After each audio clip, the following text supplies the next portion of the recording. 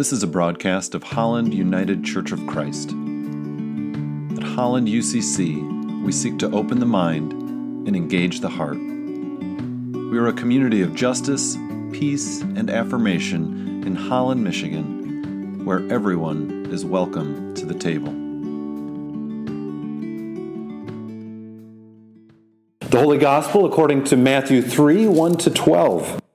In those days, John the Baptist came, preaching in the wilderness or the desert of Judea, and saying, "Repent, for the kingdom of heaven has come near."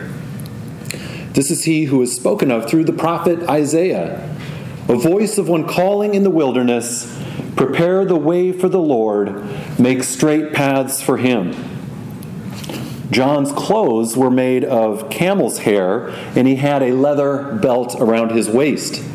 His food was locusts and wild honey. People went out to him from Jerusalem and all Judea and the whole region of the Jordan. Confessing their sins, they were baptized by him in the Jordan River. But when he saw many of the Pharisees and Sadducees coming to where he was baptizing, he said to them, "You brood of vipers, who warned you to flee from the coming wrath? Produce fruit in keeping with repentance. And do not think you can say to yourselves, 'We have Abraham as our father.' I tell you that out of these stones God can raise up children for Abraham. The axe is already at the root of the trees, and every tree that does not produce good fruit will be cut down and thrown into the fire. I baptize you with water for repentance, but after me comes one who is more powerful than I, whose sandals I'm not worthy to carry. He will baptize you with the Holy Spirit and fire. His winnowing fork is in his hand, and he will clear his threshing floor, gathering his wheat into the barn and burning up the chaff with unquenchable fire." For the word of God in Scripture, for the word of God among us, for the word of God within us, thanks be to God.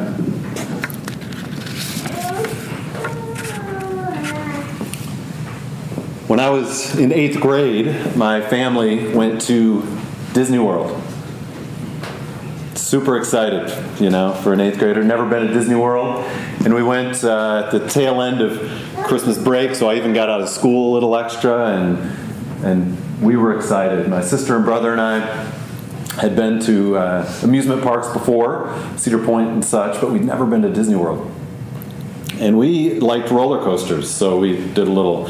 Well, I guess we weren't using the internet, but whatever we were doing back in 1989, read up on Disney World, and we saw that they had a roller coaster called Space Mountain. Anybody been on Space Mountain? Okay, a few people. All right. So we were excited, right? It sounded really cool. It's like indoors and special effects and all this stuff. And, well, it's a long drive. We were in Michigan at the time, driving to Florida, so we had plenty of hours listening to Michael Jackson and Willie Nelson, our road trip music, to get excited for Disney World, but especially for Space Mountain. So, we got there, got our, passes or lanyards or whatever they give you, and we made a beeline for Space Mountain. So we wanted to beat the line, and we got there and there was no line, and we're like, yes, this is perfect. But then we see a little sign that says, Space Mountain is closed for refurbishment. It'll be open in 2 weeks. What? You gotta be kidding me. We came all the way. Do you know how far we drove? And so we were just, crushed. We were sad, and I wasn't about to be cheered up by Mickey Mouse or a ride on the teacups. And so, just started on the wrong foot. And, for a 14-year-old, I felt gypped. I felt this is terrible. I thought life is terrible, right? But if my 14-year-old self had been able to pan out a little wider, I might have remembered that here we were in Florida where it was warm and most of my friends were in the snow, and I was there with my family who loved each other, all of us healthy, together. It blasted Disney World, right? But so often, isn't it the case that when something goes wrong or something isn't quite right, we focus in on that point of pain, or we focus in on that one thing and we miss the bigger picture. Well, John the Baptist in our text comes on the scene saying, the kingdom of heaven has come near. Something beautiful and amazing is at hand. And you can imagine a number of people saying, really, John? Have you looked around at all lately? We are under the thumb of Rome. Political situation, not so great. Economic situation, perhaps even worse. Many of us have lost our jobs, or we've lost our land, or we're working at subsistence level at best. John, things aren't so great. And so it wouldn't be surprising for a number of folks to wonder and to question at his announcement. But John had been able to see beyond the current realities and the current situation. And he had captured a vision of something else, a glimpse, I think, of the vision that we heard read from the prophet Isaiah, of a time when the people would be ruled with justice and equity and fairness, and when God's creation would be in balance and in harmony. But how does he get this vision? Well, we know that John goes out to the desert. He goes out to the desert. And I think what he's doing as he does that is stepping out of the systems that they're in. He's stepping out of everyday life, everyday society. And when he's in that place, a little bit removed, he puts himself in a place to see anew, to hear perhaps a whisper of the voice of God. And so I believe that as he was in that desert, he spent some time in silence, some time in prayer, some time in contemplation. And he is captured by this vision. And filled with this vision, John says, the time is now, everyone. The time is now. The kingdom of heaven has come near. And I think we might say the time is always now, and the kingdom is always at hand, isn't it? Because now is the only time we have. Well, the prophet Isaiah, as we heard read, invites us to imagine a day when the knowledge, or we might say awareness, of the Lord fills the earth. He says, as the waters cover the sea. And we know that God is love.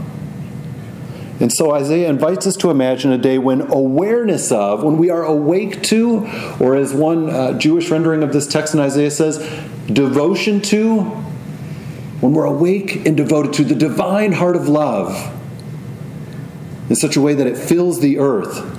That's the vision he invites us to capture. And John says that time is now. That time is now.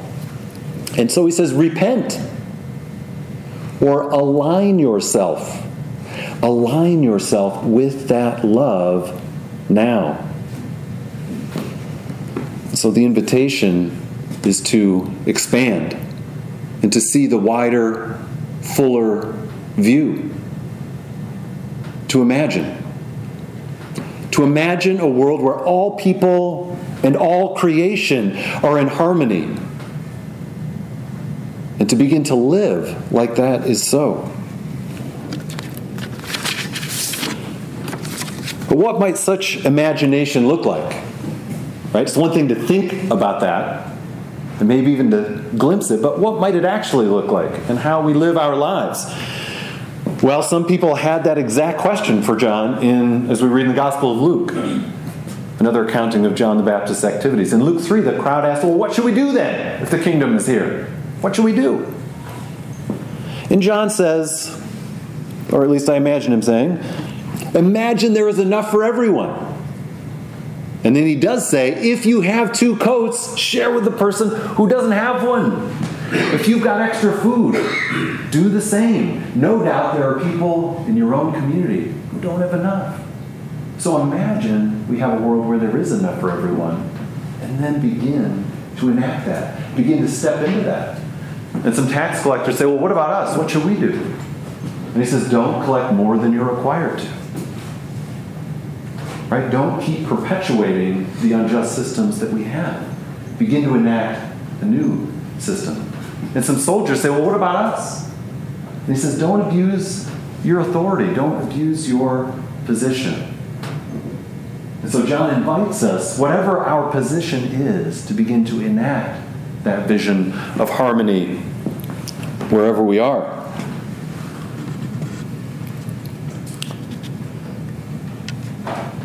But of course, John lived in, and we too live in, a world that often lacks imagination. Or perhaps we use our imagination another way. We imagine the worst. We imagine the worst, and then we create systems to protect ourselves from the worst. My car insurance was due recently, and I reviewed that and realized that I'm paying per year probably what my 2004 car is worth just to protect it in case something happens to it. Right? We set up these systems where we imagine the worst is probably going to happen, so then we better take steps to protect ourselves from the worst. I was at Best Buy a few weeks ago, bought this digital recorder so I could record our Sunday times together, and find this little digital device. And of course, as you're paying for it, they're like, do you want to buy insurance on that? Because you know it might break, and what are you going to do then? Right? So we imagine the worst, and then that's how we act. We could think about that with home security, right? Home security is a good business because we imagine I'm probably going to get broken into, and we can't have that, right? So we want to protect ourselves. Or the gun industry, right? Someone might break in, so I better be able to defend myself. So I better have 1 or 5 guns on hand. And our politicians often invite us to imagine the worst and to be very afraid. And then we vote based on fear. Or if we think about our military spending, we imagine the worst is probably going to happen. So we better just keep spending all this money to protect ourselves in case the worst happens. Well, John is pretty harsh in our text at points, isn't he? As some of these people are coming to him, he says, hey, who warned you? You brood of vipers, who warned you to flee from the coming wrath? Well, how could he be so harsh? Well, he's so harsh, I think, and particularly speaking to some Pharisees and Sadducees who are coming, that is, some leaders in their community who are a part of perpetuating the disharmony and the injustices that are going on. And John is harsh because a selfish view, that is, a view that is all about me or those closest to me, closes in on itself. It closes in on itself and it perpetuates injustice. It leads to us versus them, mine versus yours, me versus you. And in defense of selfishness, I think, we are evolutionary beings, right? And I think we have something engineered within us when times are difficult to say, well, I need to look out for me, right? I need to protect myself and those nearest me. And so I think there's something within us, right, at a deep level that points us that way, right? But we're also called and invited to move beyond that to perhaps an even deeper impulse. And I think there are glimpses of a better imagination out there. A friend of mine just spent a trip in the Netherlands, bicycling. Just himself. I think 4 or 5 days, got a bicycle, went to the Netherlands, and just rode his bike around the Netherlands. I think that was his way of going to the desert, right? Of stepping out of his life as he knows it every day. Just having that time to decompress and just to renew and recharge himself. And he got back, and of course he had a great experience, and so he shared one of these things. one of these articles, or it was actually a little like a BuzzFeed video, 7 facts that prove the Netherlands is the country of the future. And I'll read these quickly. Number 1, it's the only country with no stray dogs. There are no homeless dogs due to strict laws against animal abuse. No is saying there are none, that's, I don't know how they quite figure that out. I'm guessing maybe there's a couple, but. 2, it's home to the world's first solar-powered bike lane, and the 70-meter solar road generates 70 kilowatts per square meter per year. There are charging points for electric cars every 50 meters. There's a town where nobody drives cars. The town plan prioritizes pedestrians and cyclists over cars. And in fact, selling gasoline and diesel-powered cars will be banned by the year 2025. That's pretty amazing.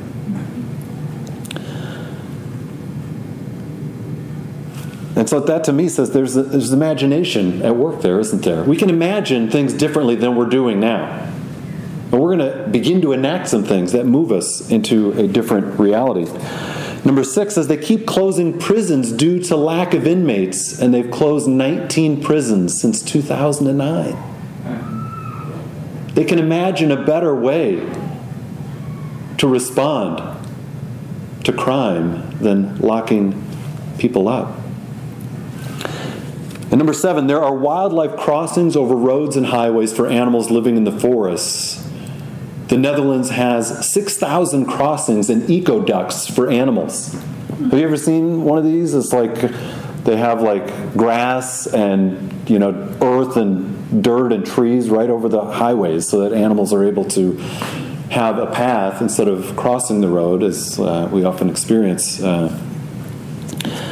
And again, to me, that just speaks to the beginnings of imagining things a little bit different. And I added an 8th. They also have universal national health care and are rated the top country in Europe for health care. Again, it's probably not perfect, right? But they can imagine that it makes sense to create and provide for health care for the least among us, for everyone among us. And my friend said, I was just biking there for 4 days, and the reality I experienced is even better than you might see on this little video. He says, see what respect for good and strong government does to people, but I would say, see what imagination at work looks like. And there are other instances of imagination at work. In many countries, police are not armed, which seems incredible, right? What are police for if they don't have guns? Kind of our U.S. Western idea of things. But in fact, in Iceland, police are generally not armed. And when a policeman shot a man in 2013, it was the first time police had used their firearms and killed a person in the history of that country. We can't go a week in this country without seeing episodes of that sort.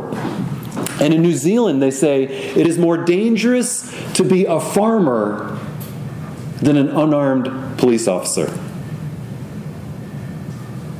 It's more dangerous to be a farmer than to be an unarmed police officer. Instead of imagining the worst, we are invited to imagine the best. And as we heard in our reading earlier, imagination works. Imagination works. So a little brief experiment. Pretend that you have a lemon in your hand. Pretend each of us has a lemon. Then imagine you also have a knife and maybe a cutting board because you don't want to cut yourself. And you cut that thing into 4 little sections. So you notice the rind of the fruit and the yellowness, and now you can see the flesh of the fruit. And imagine you take one of those quarters of that lemon and just squeeze it into your tongue. Just squeeze that lemon right in your mouth. Come on, let me see your hand up. Just squeeze that lemon into your mouth. Just imagine that lemon juice right on your tongue. I saw a reaction right here, right? I saw a reaction. If you're really imagining it, your tongue and your mouth will respond almost as if you just had lemon juice. And neuroscience shows that when we imagine something at a deep level, the same areas in our brain fire as if we are actually experiencing it. And so we are invited to imagine that the kingdom of heaven is near. And I'm so grateful we have artists and poets and singers who help us imagine a world more beautiful than the one we have. And in fact, we'll sing of that in just a moment. The familiar tune which says, "Imagine there's no countries. It isn't hard to do. Nothing to kill and die for, and no religion too. Imagine all the people living life in peace." If we can imagine the best and then begin to live like it, it will not be a stretch for us to say, the kingdom of heaven is at hand. Amen. Namaste.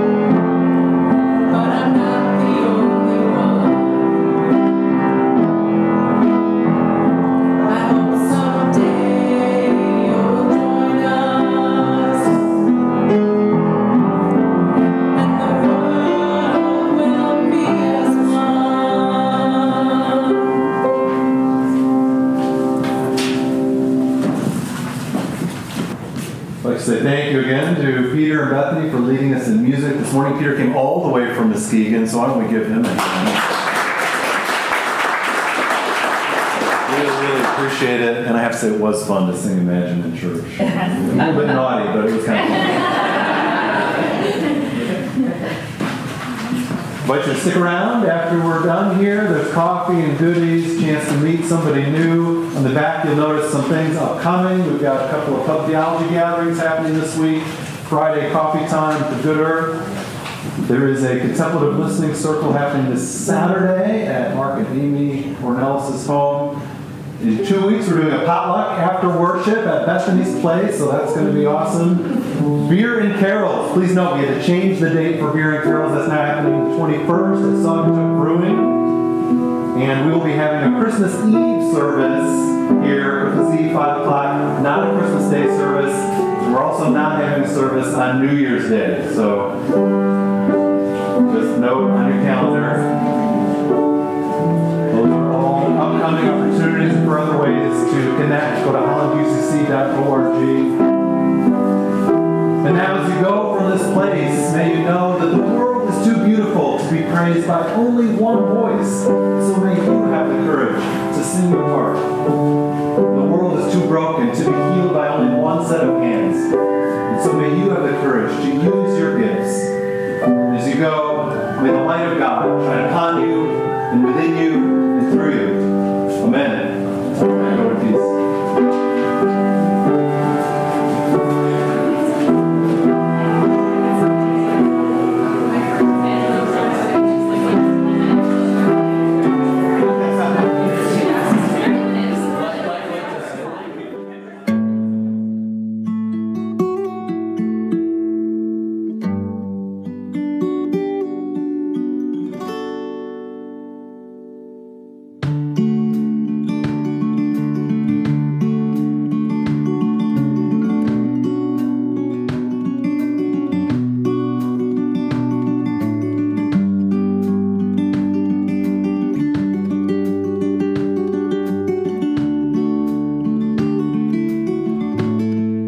You are invited to join us for worship on Sunday mornings at 10 a.m. at the Holland Area Arts Council in downtown Holland.